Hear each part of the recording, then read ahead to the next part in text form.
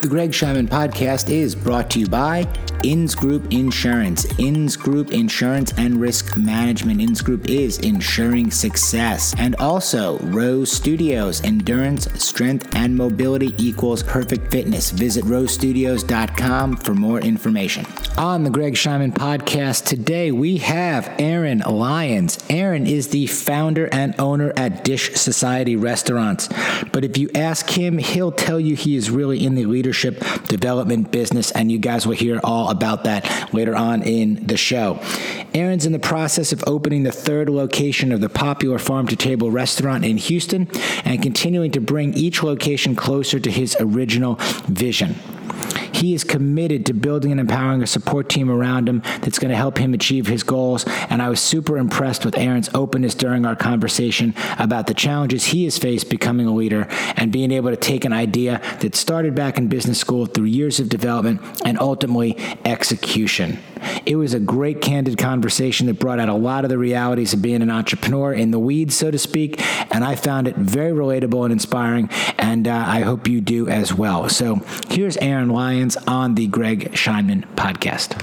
It's great to have you here. I have wanted to sit down and talk to you for a while since I first tried Dish Society and first heard a little bit about you guys, and I'm glad you could take the time to be here. A little bit of where did the inspiration for Dish Society come from?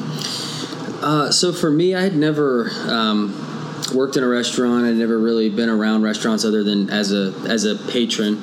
Always been an entrepreneur my whole life. And, for me, I've always been into healthy eating and fitness and things like that. Played sports my whole life, just about sort of a healthy lifestyle. Grew up in Austin. And I was, after I got out of college, I was working for a consulting firm, and I was traveling all over the country, literally eating out every single meal. Was only home in Dallas for a day or two before I would hit the road again. And so I never grocery shopped. I didn't cook or anything like that. So I was literally eating out every meal. And because I was kind of conscious of what I was putting in my body, I paid attention to ingredients, where they were coming from, things like that. And I just found it very difficult to find sort of what I wanted and what I was looking for in a more of a convenient, sort of approachable, manner. Didn't want to have to valet, didn't want to have to tip, didn't want to have to spend $36 on grilled chicken and vegetables and a salad or something like that. And I saw some really cool concepts on the East Coast, West Coast, parts of the United States where I was traveling. And I just really felt like no one was kind of tying it all together in a way that made sense. And so I was living in Dallas at the time, and I knew I was going to go back to business school to get my MBA. So I went back to University of Texas, MBA program. They're one of the top for entrepreneurship. And I used that time to really incubate my idea. Wrote the business plan in one of my entrepreneurial classes, did a lot of research, won some business plan competitions, and ultimately started reaching out to potential investors and real estate folks and things like that, and putting this whole thing together. Sort of hit the wall. I mean, I think the thing I underestimated the most was the real estate component of it. I thought, well, hey, it's just like if you're going to get an apartment, you just show up, and if they've got one available, you sign up, and, as long as you don't have bad credit, whatever. And that's not how it works. And so there was a lot of, obviously, Austin's very popular, and it's also very small, and there's a lot of folks all over the country that are trying to open restaurants in Austin, and I just couldn't compete with them on paper, in the mix for some of these really top Class A properties. So I had my broker start looking in Dallas and Houston.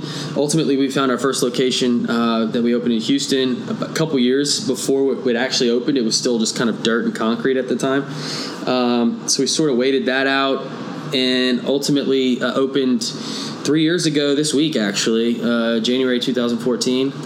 And then about a year later, we opened our second location, and we're starting construction on our third right now, and about to sign a lease on our fourth. So really starting to get into the groove. That's amazing. So happy anniversary. Thank you. First off. Thank you. tell me about that time period, kind of also from idea to execution. You have that time period where you're committed to the idea, you've written the business plan, you've gotten some awards on the business plan, you're feeling good about it, but now you kind of mentioned almost like a 3-year period between that feeling of I'm going all into this and being able to actually get up. Tell me about that. It was that tough. Time period. Yeah, that was brutal. And I think that's in sort of I'll end that answer on why I think most people give up. But so I quit my job to go to business school full time. I was in business school. Extreme amount of student debt. I started dating my now wife around that time, right before I moved. We met in Dallas. And so she moved down to Austin, and so we were living together. I graduated. We got married right after I graduated, and I was picking up some projects here and there. I was kind of ghostwriting business plans in the background to make extra money, doing some sort of consulting. I had worked for a startup accelerator, so I did a lot of funding and deal screening and things like that for that. And so I knew a lot about startups and investing and a lot of that. So I sort of helped out in the Austin community with that. I was pretty plugged in. But I wasn't making any money, and it was just kind of this waiting game. So for 2 years in business school, no paycheck and a ton of debt. And then for about 2.5 years after business school, no money. Because when we opened the first restaurant, I didn't take a paycheck for 8 months, and I had to because my wife was pregnant and she had to leave her job to have the baby, and so something had to I had to start contributing.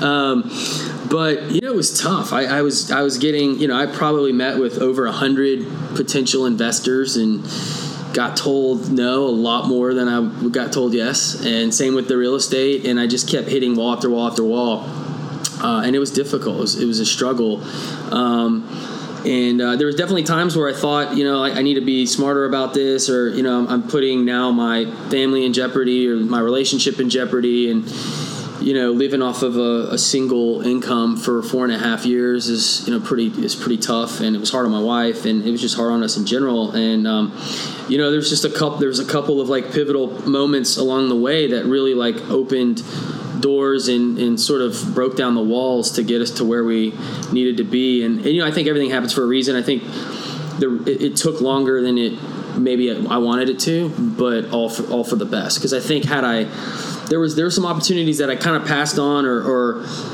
didn't take advantage of, and I think looking back on it now, had I done that, I don't think we would be in business right now. So I think it was all sort of meant to be, and it all kind of happened, but it was tough. I mean, it was really, really tough. I've got all my friends from business school, huge signing bonuses, working for investment banks and consulting firms, making tons of money, going to Cabo and Vegas and traveling and, buying new cars, buying houses, all of those things. And I don't even make any money. I'm worse off than I was before business school. And, it was tough. I had a lot of people kind of, why are you doing this? Why restaurants? Why, like, you're crazy, And, I just stuck with it, and I sort of just ignored it, put blinders on to a lot of those distractions and stayed focused on it. And, you kind of got to wait for one or two dominoes to fall. And I knew that. And so I just kind of kept pushing, and it ultimately happened. So, but it was tough. So that gets me to passion and commitment in that. Because they're asking you why restaurants. Yeah. And then I'll ask you why restaurants as well. Yeah. Well, so I never grew up. I never, even in like college, I was like, I never thought, I'm going to open my own restaurant. A lot of people that open restaurants, that's been their dream for forever, since they started bussing tables or washing dishes at a restaurant. Like, I want to own my own restaurant one day. That wasn't me. That was, I've always been an entrepreneur. I had a company in college that I sold. I worked for some tech startups. I've just been very engaged in a lot of that stuff. And for me, it was about, I want to find something I'm passionate about. And look, coming out of business school, sort of with my experience, I could be doing something a lot less risky and making a lot more money kind of currently, if I would have taken a different route, maybe a more predictable sort of route. But I wasn't going to be happy. When I was doing consulting, I wasn't I wasn't happy. Like I was like never going to be. I never wanted to be partner of the. Like that just none of that was ever interesting to me. And so food and kind of healthier food, and I'm very passionate about that, and I was very passionate about the idea of building a brand, and that's sort of what I told people was that I'm not starting a restaurant, I'm starting a brand, and that's the way that I looked at it, and I was very passionate about branding and starting a concept that I thought that I could grow and scale, something that dealt with local economies and just a lot of those things. It was all very interesting to me and very passionate, and I will never do anything that I'm not passionate about, and so that's how it was. I just kind of stumbled into it, and it's kind of funny. If you would have told me in high school or even college that I would get into the restaurant business and even end up being in Houston, kind of like we were talking about earlier, I would have been like, no way. I would have taken the under for sure. That's it in a nutshell. I felt like, look, no one's doing this. Like, somebody's got to do this. This is going to be big. This is, in 2005 when Chipotle went public, and you start to see fast casual start to emerge as the only segment in the restaurant industry that was growing. Everything else was shrinking. Everything was contracting. But fast casual, people wanted a little bit higher quality of food. They wanted it quick. They wanted to know that what they were eating was good for them. And you saw that in the success of those types of brands. And so I really saw that. And in Austin, look, there's a lot of farm to table restaurants. Like everybody is kind of farm to table, right? But I look at Houston, and in 2012, when I started researching the market, I didn't even live here, and I was looking for locations. So I hadn't spent a lot of time here. Didn't really have any family here or anything. There's no reason to come here for me, other than just to visit or whatever. So I started looking at the market, and asking people, Googling it, doing research, farm to table restaurants. It was Underbelly and Oxheart. That's it. I mean, that was it. Well, you can eat at those places 2 or 3 times a year, maybe, right? Once a year. So where would you go if you just wanted to do that?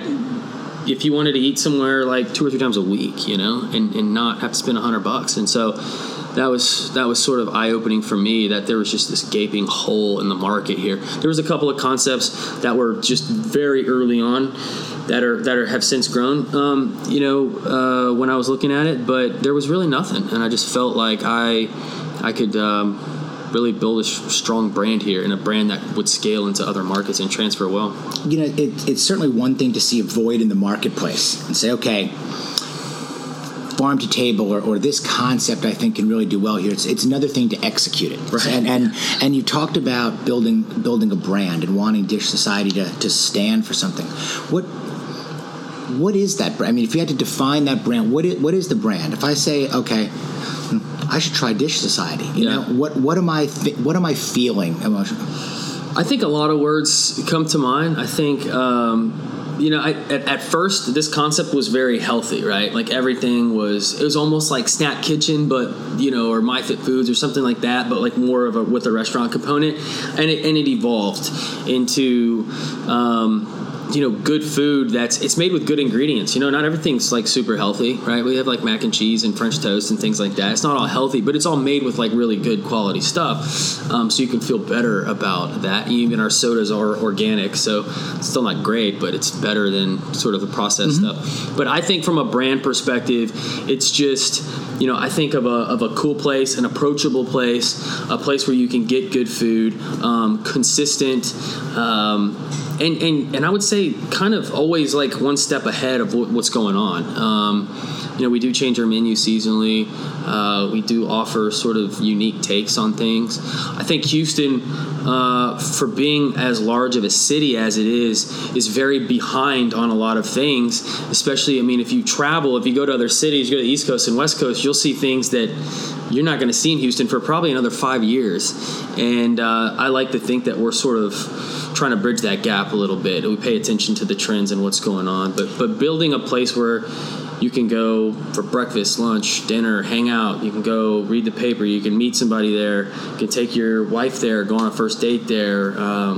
Just sort of building that really cool neighborhood restaurant feel is really what the goal is. No, we're certainly glad you're here. you're hitting the nail on the head in a lot of areas. And I'll just say, look, for myself personally, as somebody who really cares about food and eating quality food, not always eating perfectly, right? Because you've got that balance, in there, and you want to eat with other people, and you don't want to always call out that specialty item, or do something different. But somebody that is constantly looking for good ways to eat, quality ways to eat, whether I'm with my wife, whether I'm by myself, whether I'm with my kids or friends, I think you nailed it, in that regard. And the product and the quality is great. And if you are meshing that with a healthy and active lifestyle, okay, now you've got something that has all the has the balance overall that you're looking for and can fit into a budget as well, which is. I think we've seen that a lot in our industry has changed. Even my clients have changed. I think your competition has changed. Mm-hmm. You've got concepts that are out there that are winning big time awards, or chef driven in high concept places. That doesn't always equate to success. Correct. To financial success or business success. So one of the things that interests me, and particularly about what you're doing, is the approach to restaurants and a brand, but as a business. Absolutely. Overall, and how you run and operate your business. Tell me a little bit about that, because it's one thing to say that tastes amazing, or I really like that, and it's another thing to say, okay, that's going to sell, right? Or we need to turn this many covers a day, or this is how I control costs but still deliver quality, and that's the stuff that I'm really passionate and interested about, because as a consumer also, that makes everything taste better to me when I go in there, when I know who the operators are and the owners are and how they run their business and how they do it. That's just fascinating, inspiring stuff to me. Yeah, no, I think you nailed it. I think that's the biggest advantage that we have, that I have, and that's what's ultimately made us successful in a short amount of time is, I never really spent a lot of time working in restaurants, so I didn't bring in a lot of this conventional wisdom or this, these bad habits or, whatever. And so I always look at everything from the lens of the customer, from our guest, and then also as a business person. And so, it's got to really create those two things, right? Like, you got to check those two boxes. Like, is the guest going to want this? How much are they willing to pay for it? What does the guest want? Are we delivering that? And then also, how can I make this fit within our parameters to make money on this and to be successful, to make the kitchen be able to produce this in under 8 minutes and to execute on all these things, right? And so it's very, very difficult. And I think most people run restaurants like restaurants. I run my restaurants like a business. And, we have brought people in at the beginning that didn't agree with that. And they wanted to be more chefy and more artsy and this and that. And, look, at the end of the day, that's not where we're going. We're not going to open 100 of these if that's what we're doing, right? Like, we serve 1,000 people a day at both of our locations, separately, in 6, 7, 8 hours. Like, you got to be able to execute on a menu that's consistent, that's delivering value to the guest. And if you can't do that, it's not going to make the menu. We're not going to do it, And if I can't make money on it, I'm not going to do it, right? I don't care how cool it is. I don't care how many, if it doesn't make sense for us financially, we're just not going to do it. And I think you see a lot of restaurants, they don't pay enough attention. They negotiate bad leases. They don't have, really business savvy people in their corner. And if they do, a lot of times they're sometimes taking advantage of those folks, right? They don't pay enough attention to labor and cost of goods and a lot of those things. And you have to just always constantly be on top of that. So, running it like a business has always been my thing. And anybody that comes in, I'm open to ideas. If you've been in the industry for 30 years, I'm open to, I know I can learn a lot from you. But don't tell me this is how we did it at the last restaurant, because I don't really care. And unless that restaurant is one that I admire and look up to, that's really knocking it out of the park. The people that have come in that don't do well in our company are the ones that sort of bring in that mentality, that old school kitchen mentality, that old school restaurant mentality, which is not a healthy type of thing, and it's not sustainable. And that's why you see a lot of these restaurants that get all of this notoriety kind of collapse and fail, and I want to open 100 restaurants, not one, and I always tell people, like, I want to be on the cover of Forbes, not Bon Appetit. That's not my, I'm trying to build a business here. I'm trying to build a brand. I'm trying to do it the right way. I'm doing it through a channel that I'm passionate about, that a lot of people are passionate about. Everybody's got to eat. And to sort of wrap that part up, I think as Johnny Carava said, feed the masses, eat with the classes. Feed the classes, eat with the masses. And so that's always been, that's true. That's good. Actually, yeah, that's really good. It's very hard to make a lot of money and build a scalable business feeding a very small percentage of the population. And, obviously, those are, look, the economy right now, especially in Houston, is not great, right? Like, there's a lot of uncertainty. There's a lot of people kind of, pulling back on a lot of things. And, they're not going to the nicer restaurants as much as they used to, or at all, right? And people still got to eat, so where are they going, right? And I think we're positioned very well where people that might go out might trade down to us, and then we're still sort of in that realm where the average person can go there 2 or 3 times a week. You got people who can kind of trade up from fast food to us as well. So we're positioned, I think, very well to sort of weather the storm and economic uncertainty and things like that. And we can adjust our model too to sort of, absorb some of those issues that the other restaurants can't. No, I think it's really, really astute. I mean, we see it, and I see it with my clients, especially in a down economy or a softer market, where the higher end establishments, even the very best of the best, but if the opportunities to spend $200 on a lunch or big client expense dinners, aren't there, what we're seeing, what's been very interesting, and you look at the numbers, some that are public or some that we're privy to, and based on report and all of the other things that are out there, what you start to see is these concepts that are kind of in the middle. They're hip and they're cool, but they're cost effective, and there's quality there, and there's real value there. That certainly in these times, that gives people, the consumer, the feeling that they're not really trading down. Right. They're just getting a better value. They're just getting a better value. They can still feel good about themselves, still feel cool. They don't need to go here, and button it all up and spend extra money and everything else. And then even the category slightly below that, those folks, they can always step up into that and say, okay. So it's a great spot, and I think that because of that, we're seeing a lot of growth in the category overall. Oh, for sure. And there's plenty of room there, and we're seeing it in all different types of cuisine now that I don't think Houston has seen before. Well, and I think too, if you look at it for the first time in a while, the parity between sort of grocery store prices and food price, eating out, it's the highest that it's been. I mean, there's I don't know how much you guys cook or whatever, but I mean, look, if you and your wife are going to make dinner for your family, it's not that much cheaper, it's about the same as going out to eat now. And so that hasn't always been the case. And so I think right now you're seeing grocery stores, they're stepping up their game, and they're putting restaurants inside grocery stores, and they're doing more prepackaged, more stuff to go, because look, who wants to spend an hour and a half cooking and cleaning up a kitchen when you could have just done Uber Eats or DoorDash or gone to a restaurant and done the same thing? I'm chuckling now because it's like you're in my house, okay? Because married to a fellow foodie who loves to cook, okay? 2 boys, 10 and 13, okay? I'm working constantly, also, and it's exactly that conversation. Wife loves to shop, so whether it's Central Market, whether it could be multiple stores in a day, and by the time you do the overall analysis, it's not worth it.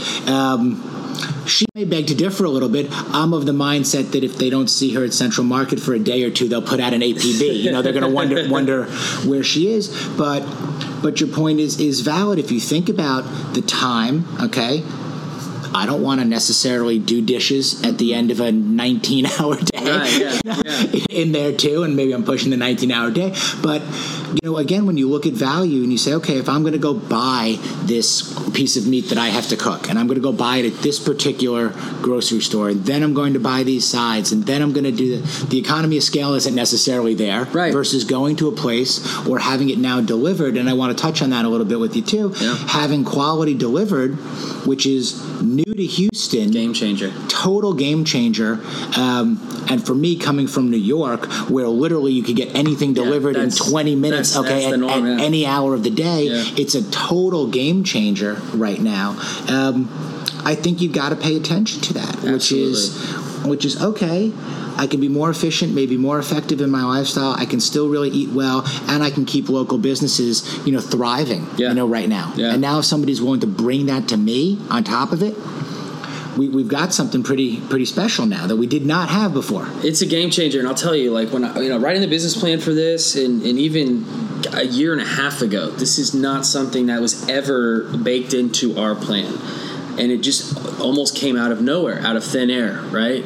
And we adopted these programs, and we were really first movers with a lot of these guys that came into Houston, Uber Eats and DoorDash and Favor and a lot of these folks, and Postmates and all of the Amazon. And we've been very successful with them. And a majority of our year-over-year sales growth has come because of that. And so it changed the economic model a little bit, because those companies do take a pretty large cut of what you're delivering. But look, at the same time, a majority of that revenue is incremental, because we're reaching markets and people that we might not have otherwise reached, right? And we're exposing our brand to folks that might not otherwise have seen us had they not been flipping through, right? And without being on those services, you're sort of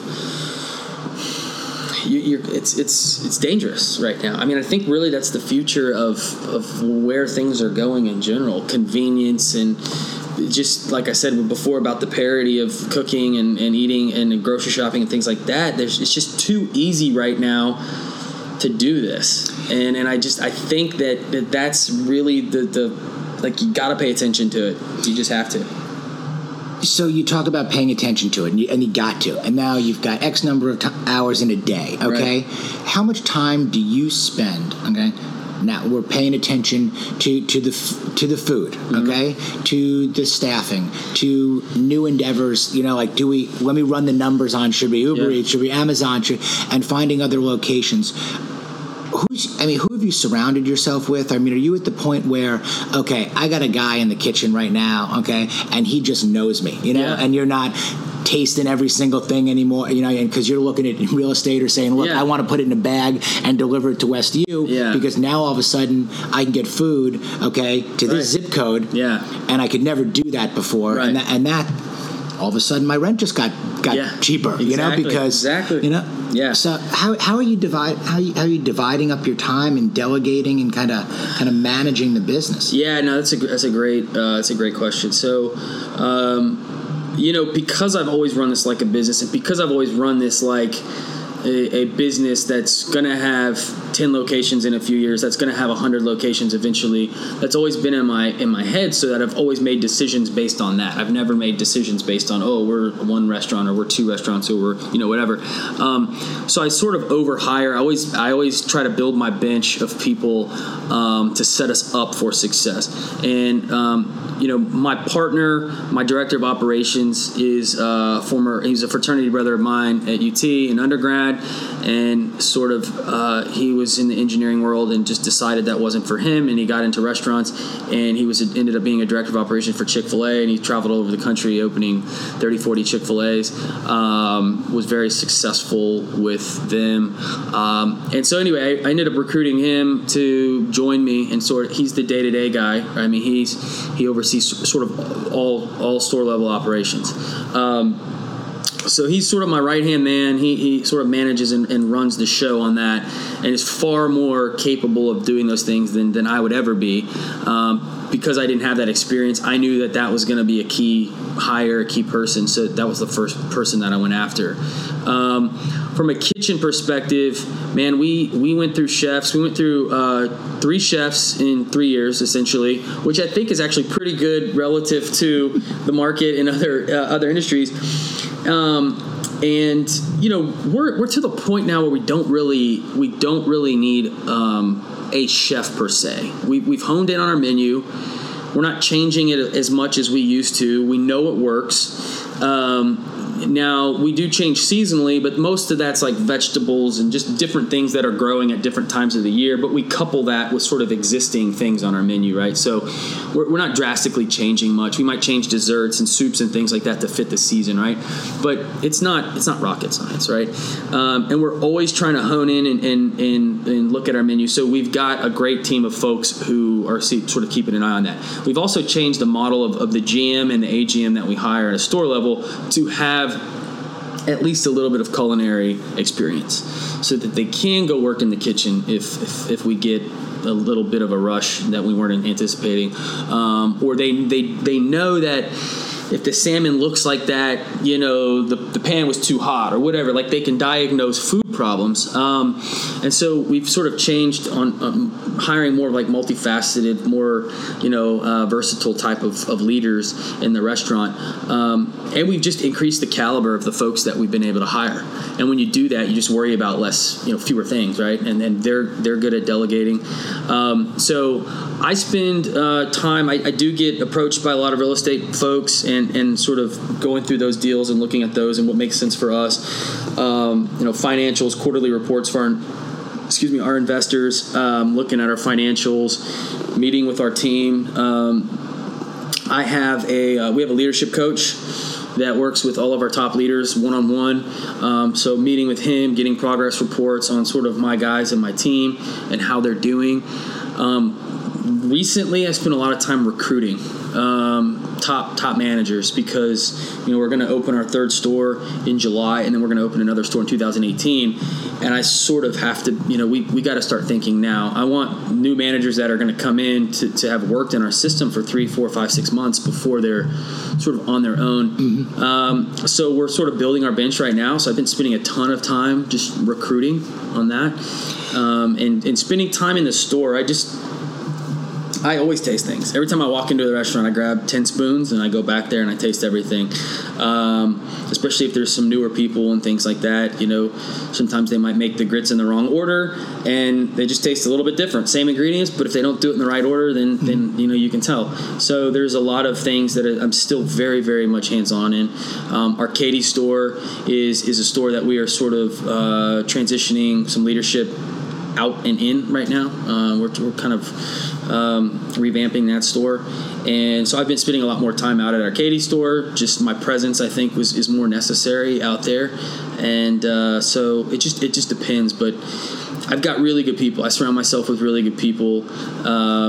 Good attorneys, good business people, mentors, investors, folks that I can call and rely on, real estate folks, and just other entrepreneurs that I love, like yourself. I love to talk shop with, and just so a lot of my friends from business school don't have the same problems or run into the same things that I do. So it's good to talk to folks that can relate and they know and they have lots of employees or they have those same types of issues. Yeah, look, I think I've always said it's a pretty small and exclusive club of those that have taken the plunge and said, okay, I'm going to go take the risk. I'm going to jump off, diving board into the deep end of the pool, and let's just see what happens because. There are a lot of easier ways. We all know there are a lot of easier ways, and the difference between success and failure for an entrepreneur is minuscule. I mean, and anyone that's truly kind of the entrepreneur, they'll fail and they'll keep coming back and they'll find another idea and they'll keep going and they'll keep going. But that's just it. We'll talk to guys that are super successful, one day with one business and one concept, and then the next one not so much, but you just know they're going to figure it out, and come back with something else. And absolutely. I mean, when I was in the sort of on the other side of this, more on the investment side, you always VCs and investors, they're betting on the team, on the man, on the entrepreneur, whatever it is. the idea kind of is almost secondary, right? Because you get the right person, they're going to make it something work, right? So you see a lot of that, and I think that's incredibly important. It's the same on the flip side as the ones that talk about it, but timing is never going to be right. Yeah, they're not going to leave the paycheck, the benefits package, the desk or the office. They're just not going to, and the timing's never going to be right, and that's cool too. Yeah, but okay. And then I talk to. I go back and speak to some of my McCombs classes and entrepreneur classes and stuff. The professors will ask me to come back and speak to the class or whatever. And I always tell people, I'm like, look, everybody in this class thinks they're going to start a business. You all want to, right? You all came in here thinking, I'm going to start a business. You get a $50,000 signing bonus, and you're going to make $200,000 next year with 4 weeks vacation, and they're going to pay off your student loan debt. How are you going to walk away from that? Sure. Right? And I mean, I did. But, are you gonna miss your buddy's wedding and his bachelor party because you can't afford it, and because you're not gonna fly out to Napa, and you're not gonna do this and you're not gonna do that? Are you willing to do those things, right? And I think the definition and the difference, it's minuscule, but it's that ability to say no to certain things and give up certain things and make sacrifices and compromises. And if you're not willing to do that, you're never gonna make it. And I just finished a great book from Seth Godin it's called The Dip, and it talks about. And you can apply it to anything, right? And in the business world and entrepreneurial world, when people are starting businesses in general, they get a little bit of beginner's luck. Things are cool. People are like, oh, that's great. Congratulations, blah, blah, blah. You're getting all this stuff. You might get a couple of investors, whatever. And then you start to kind of come down, right? And then you're not building as much traction. Things get a little stale. Your friends and family are asking you, hey, I mean, what's going on? I thought you were doing this. Well, it's taking a little bit longer than I thought. Blah, blah. You sort of hit this dip, right? And the dip comes right before a huge, upswing. And the difference, he says, is that the people that are successful lean into the dip. The people who don't lean into the dip basically jump out, and that's where they quit. And I think it's true. He said it's the 16th mile in a marathon, right? There's no more crowds. There's nobody cheering you on. You can't see the finish line. You're sort of in this like, man, I could just quit right now. And that's what he equates it to. And the successful people push through and finish the race, and the average people just bail. Yep. We have the kind of the saying of embrace the suck. Yeah. Big, whether it's a CrossFit saying or just embrace the suck, because that's what it's at. And it doesn't matter whether it's business or whatever business you're in, or the marathon or the triathlon or whatever it is. And now I'm going to go out and get that book and add it to the stack of books that, I always want to ask people also, what's on the bedside, table. Okay. My wife, I've got 20 books on my nightstand right now, and she hates it. She's Amazon packages every day for books. I mean, I'm just all over it. I probably read, I'd say 2 or 3 books a month, and we have a book club with our leadership team, the restaurant. So we do sort of assigned reading, and it's all like sort of leadership and coaching books and culture books and employee engagement books and things like that.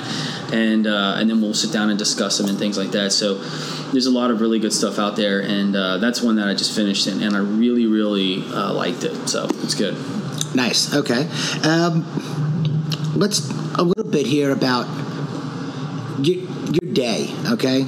Do you have a daily kind of routine? Okay. Do you have a way you start your day? Again, I'm a fascinated, reader, of, and now it's, the Tim Ferriss's new book, the Tools of the Titans. Okay, or what's your daily mantra, or what's your daily routine? And some guys wake up and they immediately check their email, and other people say, I wake up and I'll never check my email before this hour, or I'll do this. Do you have a day, like a routine that you go through? I am, it's funny because it's kind of weird. As much as I like routine, I sort of avoid it. I don't really have a routine. I try to work out first thing in the morning, because if I don't, I'm not going to work out. I'm not going to go at 5 or 6 or 8 o'clock at night. I'm not going to go during lunch. I'm just not. I just don't do it. My body doesn't work that way. So I typically wake up and I'll just go to the gym. And then while I'm at the gym, I'm usually checking emails, checking the reports from the previous day, things like that. just social media, just catching up. And I just kind of get that all out of my system before I start my day. Then I'll usually go eat breakfast at the restaurant, a lot of times with my wife and my son. And then it's just depending on the day. Certain days that I'm out in Katy, I'm driving 30 minutes out there, and I try to get there a little bit earlier, and I stay a little bit later. If I've got meetings around town, I'm doing that, and I sort of just plan my day around those things. I try to leave certain days of the week just completely open for just myself. I rent like temporary offices through Regis and wherever, just so I can sit down and have a quiet place to work without any distractions. I can't ever get anything done at the restaurant. We have an office, but it's occupied by sort of our HR team. And so I don't really I'm always getting asked questions or getting pulled out. So, and I can't work from home because of, kids and toys and TV shows on and all that stuff. So I'll just go rent a temporary office, and I'll just park it there for a day, put my headphones in, and just try to knock out a bunch of stuff. And usually that's on a Thursday or a Wednesday, and then the rest of the time I'm sort of present in the store or meeting. I do a lot of work at night after my son goes to bed. I try to get home around 7 so that I can have dinner with I have dinner every night with my family, do some puzzles or whatever my son wants to do, play around with them, give him a bath, put him to bed, and then sort of maybe lay on the couch with my wife and watch a show or something, and then probably do 2 hours of work from 10 to 12 or something like that. And look, I've got cameras on I can check cameras on the restaurants and numbers up to the second, on what we're doing and how we're doing. So I'm kind of constantly plugged in and engaged on all those things. So I'm sort of always aware of what's going on. I've got all the notifications of this and that and whatever happens. So I'm always pretty aware and engaged of what's going on. I like to meet with my team, take some of my junior members out to lunch every now and then, and just get a pulse on what they're doing and how they're feeling, and what I can do for them, and what they like, what they don't like, things like that. So I try not to really plan anything. I try to leave myself open. Now I've got to do certain financial things, and I've got to do certain reporting things. Right now we're going through our fundraise for the next 2 stores, so I'm putting together the investor package for that. I'm reading the second draft of the lease for our 4th store. That's 65 pages of fun. So there's a lot of those things that if I don't lock myself in a room and do it, it'll just drags on, and it's just hard to get done, right? And so you got to think about marketing. We're doing events. There's just a lot of stuff sort of coming up, but I think a year ago or a year and a half ago, I would have been really spread thin, right? But now we've got a HR director. We got over 100 employees, so you've got, and we're going to double that in 18 months. Just got an HR director. I got a training person. I got my ops guy. I got really good managers at each level. We got a catering and events person now that goes to these events and deals with these charities and all of these things, and that used to be me. So I'm kind of getting stuff off of my plate so I can focus on bigger picture, more strategic stuff. So, and that's where you want to be. Exactly. Because sometimes I get the other answer, which is, wow, all the stuff that I love doing, now I don't get to do, or how do I get myself back into those areas that I love doing? And it sounds like you positioned yourself really well to be able to do the things that you want to do within the business that you're in. And I look at it like, where am I going to add the most value? It's not really at the restaurant, right? I don't add the most value. I add the most value when I'm growing the business, and I can only do that when I'm looking at it from various angles and studying it, and studying the industry and other brands and what other people are doing, and what really cool brands are doing in other markets, and seeing, does any of that translate to us? Can we take some cues from that? Can we do that?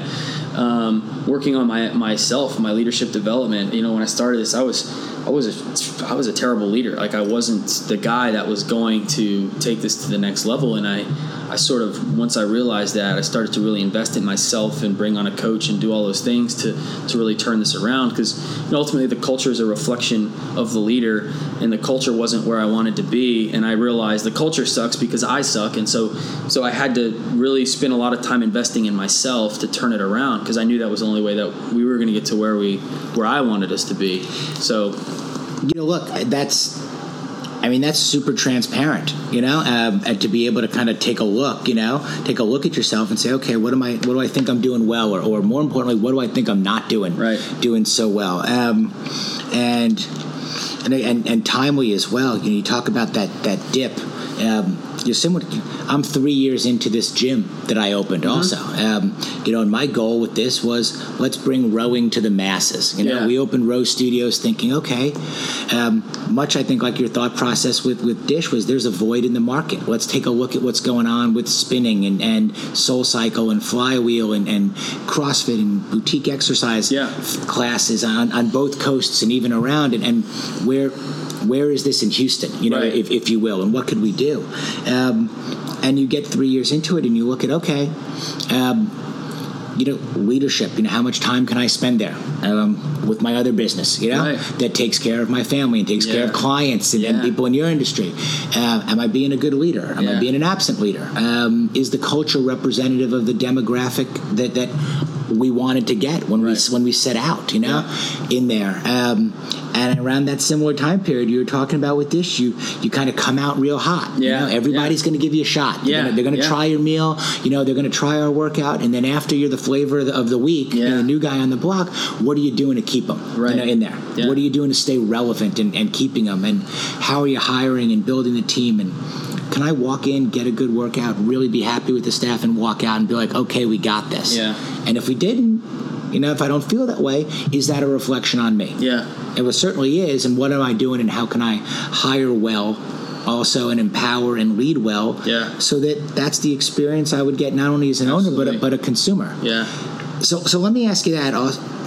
Can you relax at your own restaurant? And most of the guys that I know, they say, look, if we're going out as friends also, and a lot of my clients are friends, and they've got great restaurants, and I love them, okay? But when we talk about going out as couples or anything else, they're like, we're not meeting at one of my places. Because you need a little distance sometimes. Absolutely. You don't want to look at the light bulb that's burnt out, or this person that made. No, you're that's it. I think for me, look, I eat at my restaurants every day. Every day breakfast. Half of the time it's lunch, and then there's several nights a week where I just bring something home for dinner, right, for the family. But if my friends want to go out or they want to do anything, like I try to avoid the restaurant. I've got family coming in town and they want to go brunch on Sunday before church. I'm like, it's really chaotic. It's really hectic. It's hard for me to sit down and be engaged with my family or my friends when, I see food sitting in the window a little bit longer than it should, or that ticket's turning red, or, this person's, the line's getting long, we need to open another register, or the phone's ringing 4 times instead of 2 times, whatever. It's just, music's not loud enough, the light's not, I see that straw wrapper 20 feet away on the ground, who's going to pick it up? It's very hard for me to turn that off. Now, I will say, when I go into other restaurants, I sort of look at the same stuff too. It doesn't stress me out, but I see everything, right? Yeah, it's somebody else's problem. Right, it's somebody else's problem, but I'm trying to learn, and I'm trying to see how they have their kitchen set up, how do they staff, how many people do they have on staff right now, how do they have their bar set up, all those things. I'm always paying attention to all of that stuff, and that's research. It is, and my wife hates it. I've gotten a lot better, but I'd be the guy looking under the plate. Ooh, what kind of plate is this? This silverware is nice. Who made this table? And asking questions. And she's like, you can't. I can't even enjoy going out to eat with you. So I'm definitely a lot better now. I love going to other restaurants. There's really great restaurants in Houston. There's a ton of, and I know, just through being involved in the restaurant association and being on the board of certain things, and just through opening a restaurant, I've met a lot of these folks, and it's amazing. I love to surround myself with other restaurant owners and try their restaurants and do that stuff, and it's really awesome. And I've gotten a lot better at sort of enjoying that experience. I mean, one of the things that we do, we offer our managers dining allotments so that they can go try other restaurants. So we'll reimburse them if they go check out whatever the new, hot restaurant is, or anything. I mean, they could go anywhere.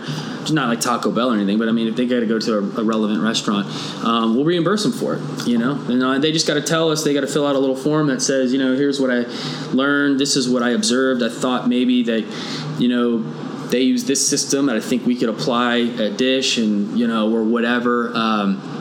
And so, but it gets them out of the restaurant too, and it's a nice little perk. So I always encourage getting out of the restaurant, because it sort of resets your mind. It resets your vision of things completely. I try to always even push my team here. Get out, get out of Inns Group, okay? Or get out of Row. Okay? Go take classes at other studios around town, or go not only see your clients, but go see other people in the industry, or just be out and around, because you're not going to meet anybody here sitting at your desk. Right. Yeah. And you're not going to see how they operate their business. And you're not going to learn what keeps them up at night, you know?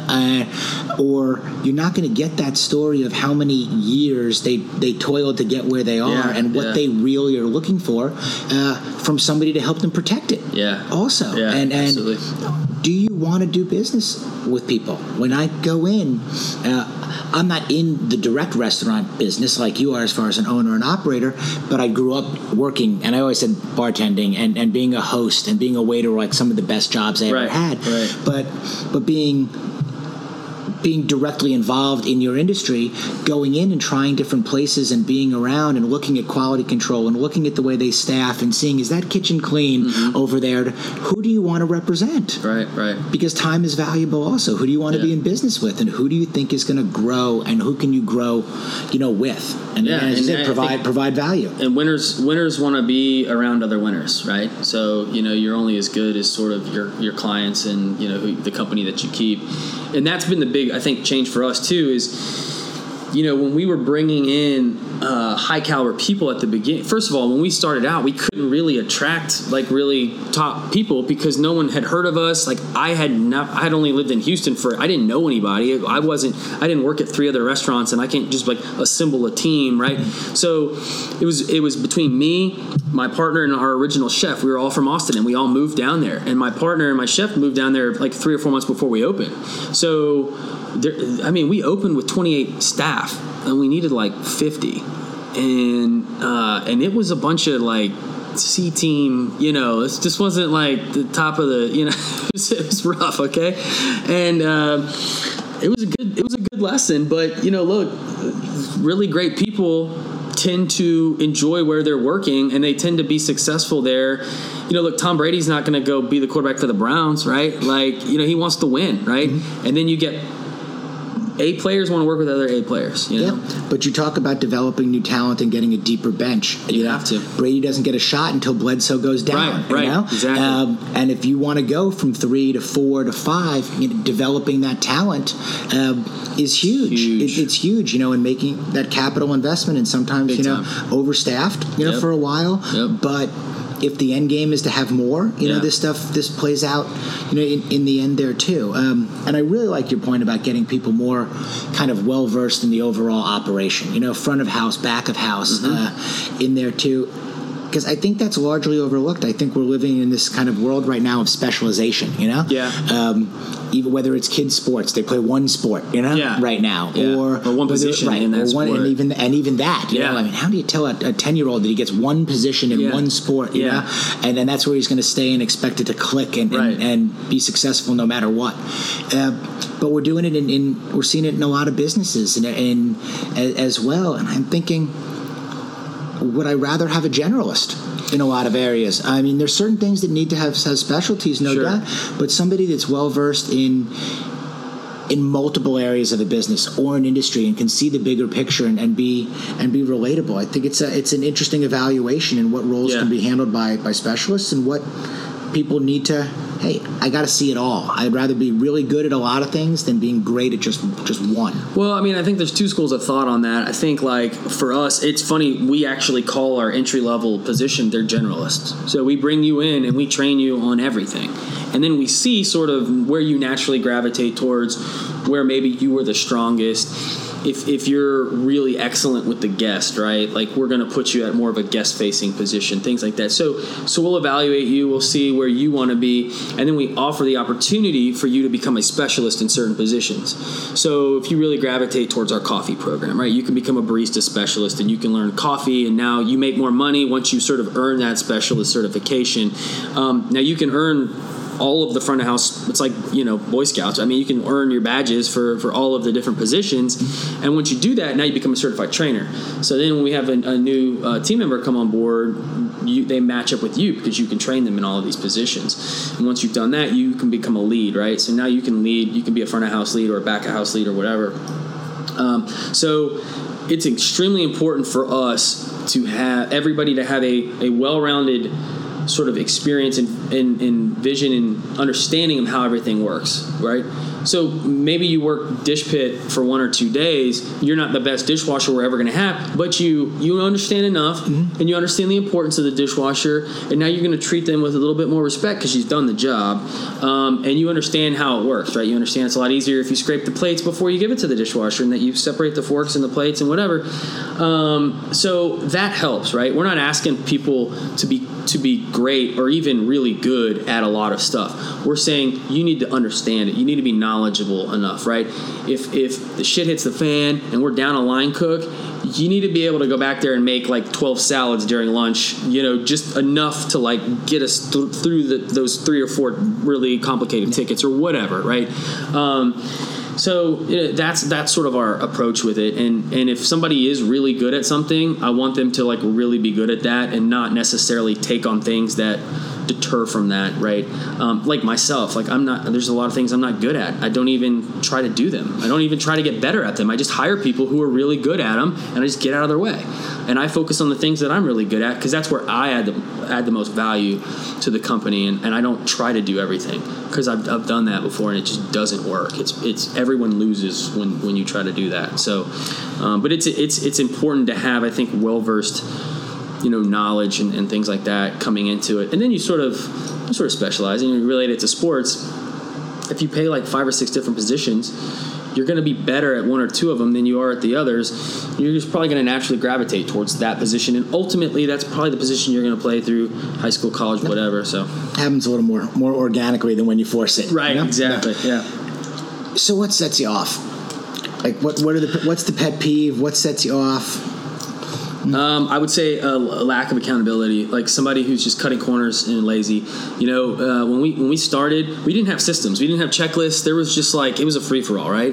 And so it was hard to hold people accountable because I never really trained you properly, and I never really gave you the tools to be successful. So it's hard for me to get mad at you for failing at this job or at this position, whatever. We've spent a lot of money, a lot of resources, a lot of time putting systems in place that prevent 99% of our problems.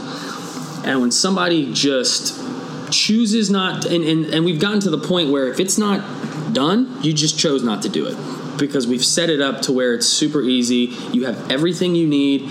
So if it doesn't get done, you're choosing not to do it. And that's what sets me off when somebody just chooses not to do something just because they think they can get away with it. And that's probably the most frustrating is just the lack, I think, of personal accountability on a lot of things, and people just not owning their mistakes, making excuses, blaming other people. I have zero tolerance for that. So that's probably the biggest thing. And on the upside, what excites you most of all now for the future, for the brand, for yourself personally? I love what we've done from a human capital perspective. The team, the culture that we built. I mean, I got to tell you, when first year we were open, I would walk into the restaurant and I kind of hated everybody that worked for me, and it was very discouraging to know that these people are the face of my brand and they're going to dictate my success to some degree. And it was hard. I can't fire everybody and start over. But I hated it. It was toxic. I wasn't a good leader. Didn't have good people. We had a really bad culture. And then I think once we turned the corner on all that, now it's we have very little turnover.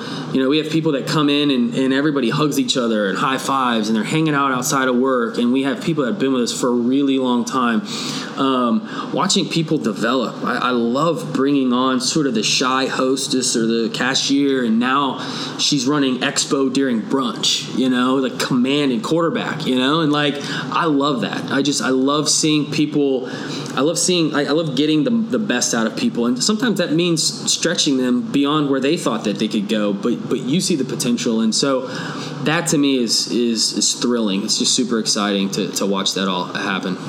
Let me ask, do you think your customers noticed what you were feeling, or do you think they saw it the way that you did? If you felt that it was toxic and you didn't really like a lot of the people that were there and you needed this seismic shift to be made, do you think they noticed it? Or Absolutely. Do you think, okay. Absolutely. Because, everything is contagious, and it all transfers over, right? So if I walk in and I'm tense and I have a bad attitude, my staff's going to pick up on that, and then they're going to get kind of tense, and they're going to have a bad attitude, right? And then that's going to transfer to the guest, right? And so, look, we have an open kitchen, we have an open space. There's nowhere to hide, right? You can't go in the back and scream because like everyone can hear you and everyone can see you. So, and when you sit at a restaurant, if you're sitting at the bar, you can see the kitchen, you see the bartenders, you can hear the manager, you can hear the conversations. People feed off of the energy. So if I'm not in a good mood, or if something's really bothering me, whether it's restaurant related or not, I just won't go into the restaurant. I don't want to set a negative tone, especially if they're humming and clicking and stuff. I just don't want to get in their way, and I don't want to slow them down. I think there's it's no accident that once we sort of turned the corner, replaced our entire management team, sort of got rid of sort of the cancers in the culture, I started to work on myself, and I started working with a leadership development coach, and I started being totally open and transparent to my team about how I can get better and apologizing to them and all that stuff. There's no coincidence that that's where we turn sales. Our sales are up like year over year. It's just double digits. It's crazy. The attitude, the culture, the people care more now that we have, because we have that culture and we're building more accountability. You don't have to worry as much about crappy food going out to the guests because so-and-so didn't feel like scrambling the eggs enough, or adding this ingredient that's essential because they just was one extra step, right? You don't have to worry about that as much. And so, it puts me in a better mood, puts everyone else in a better mood. The customer gets a more consistent quality product. I think if as a customer, right, and as I'm a customer, if I walk into a restaurant or any business, retail or whatever, your insurance company, whatever, and people aren't happy and people are just kind of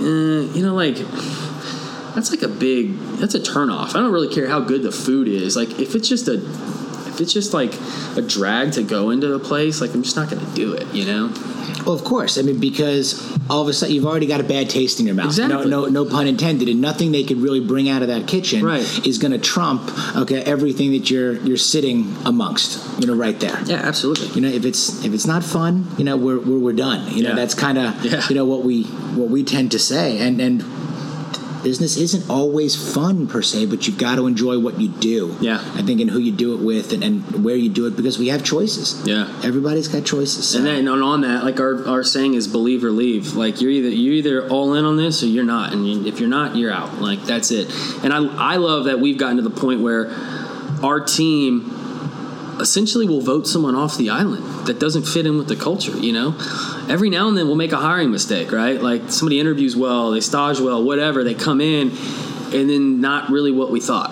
And the team kind of will dictate if they stay or not, And that's awesome. That's one of the greatest things you can see as a leader, is having your team holding each other accountable and saying, hey, this person's not going to fit. They're not good with the culture. They're just is not going to work, And I will trust their, observations over anything else, over my own even sometimes. And so, and then us being able to do that gives more credibility, and they buy in even more, when those decisions happen. So it's critical. Believe or leave. I like it. The Greg Scheinman podcast is presented by Ins Group. Ins Group Insurance and Risk Management. Ins Group is ensuring success. For more information, go to insgroup.net. And also by Rose Studios. Endurance, strength, and mobility equals perfect fitness. For more information, visit rosestudios.com.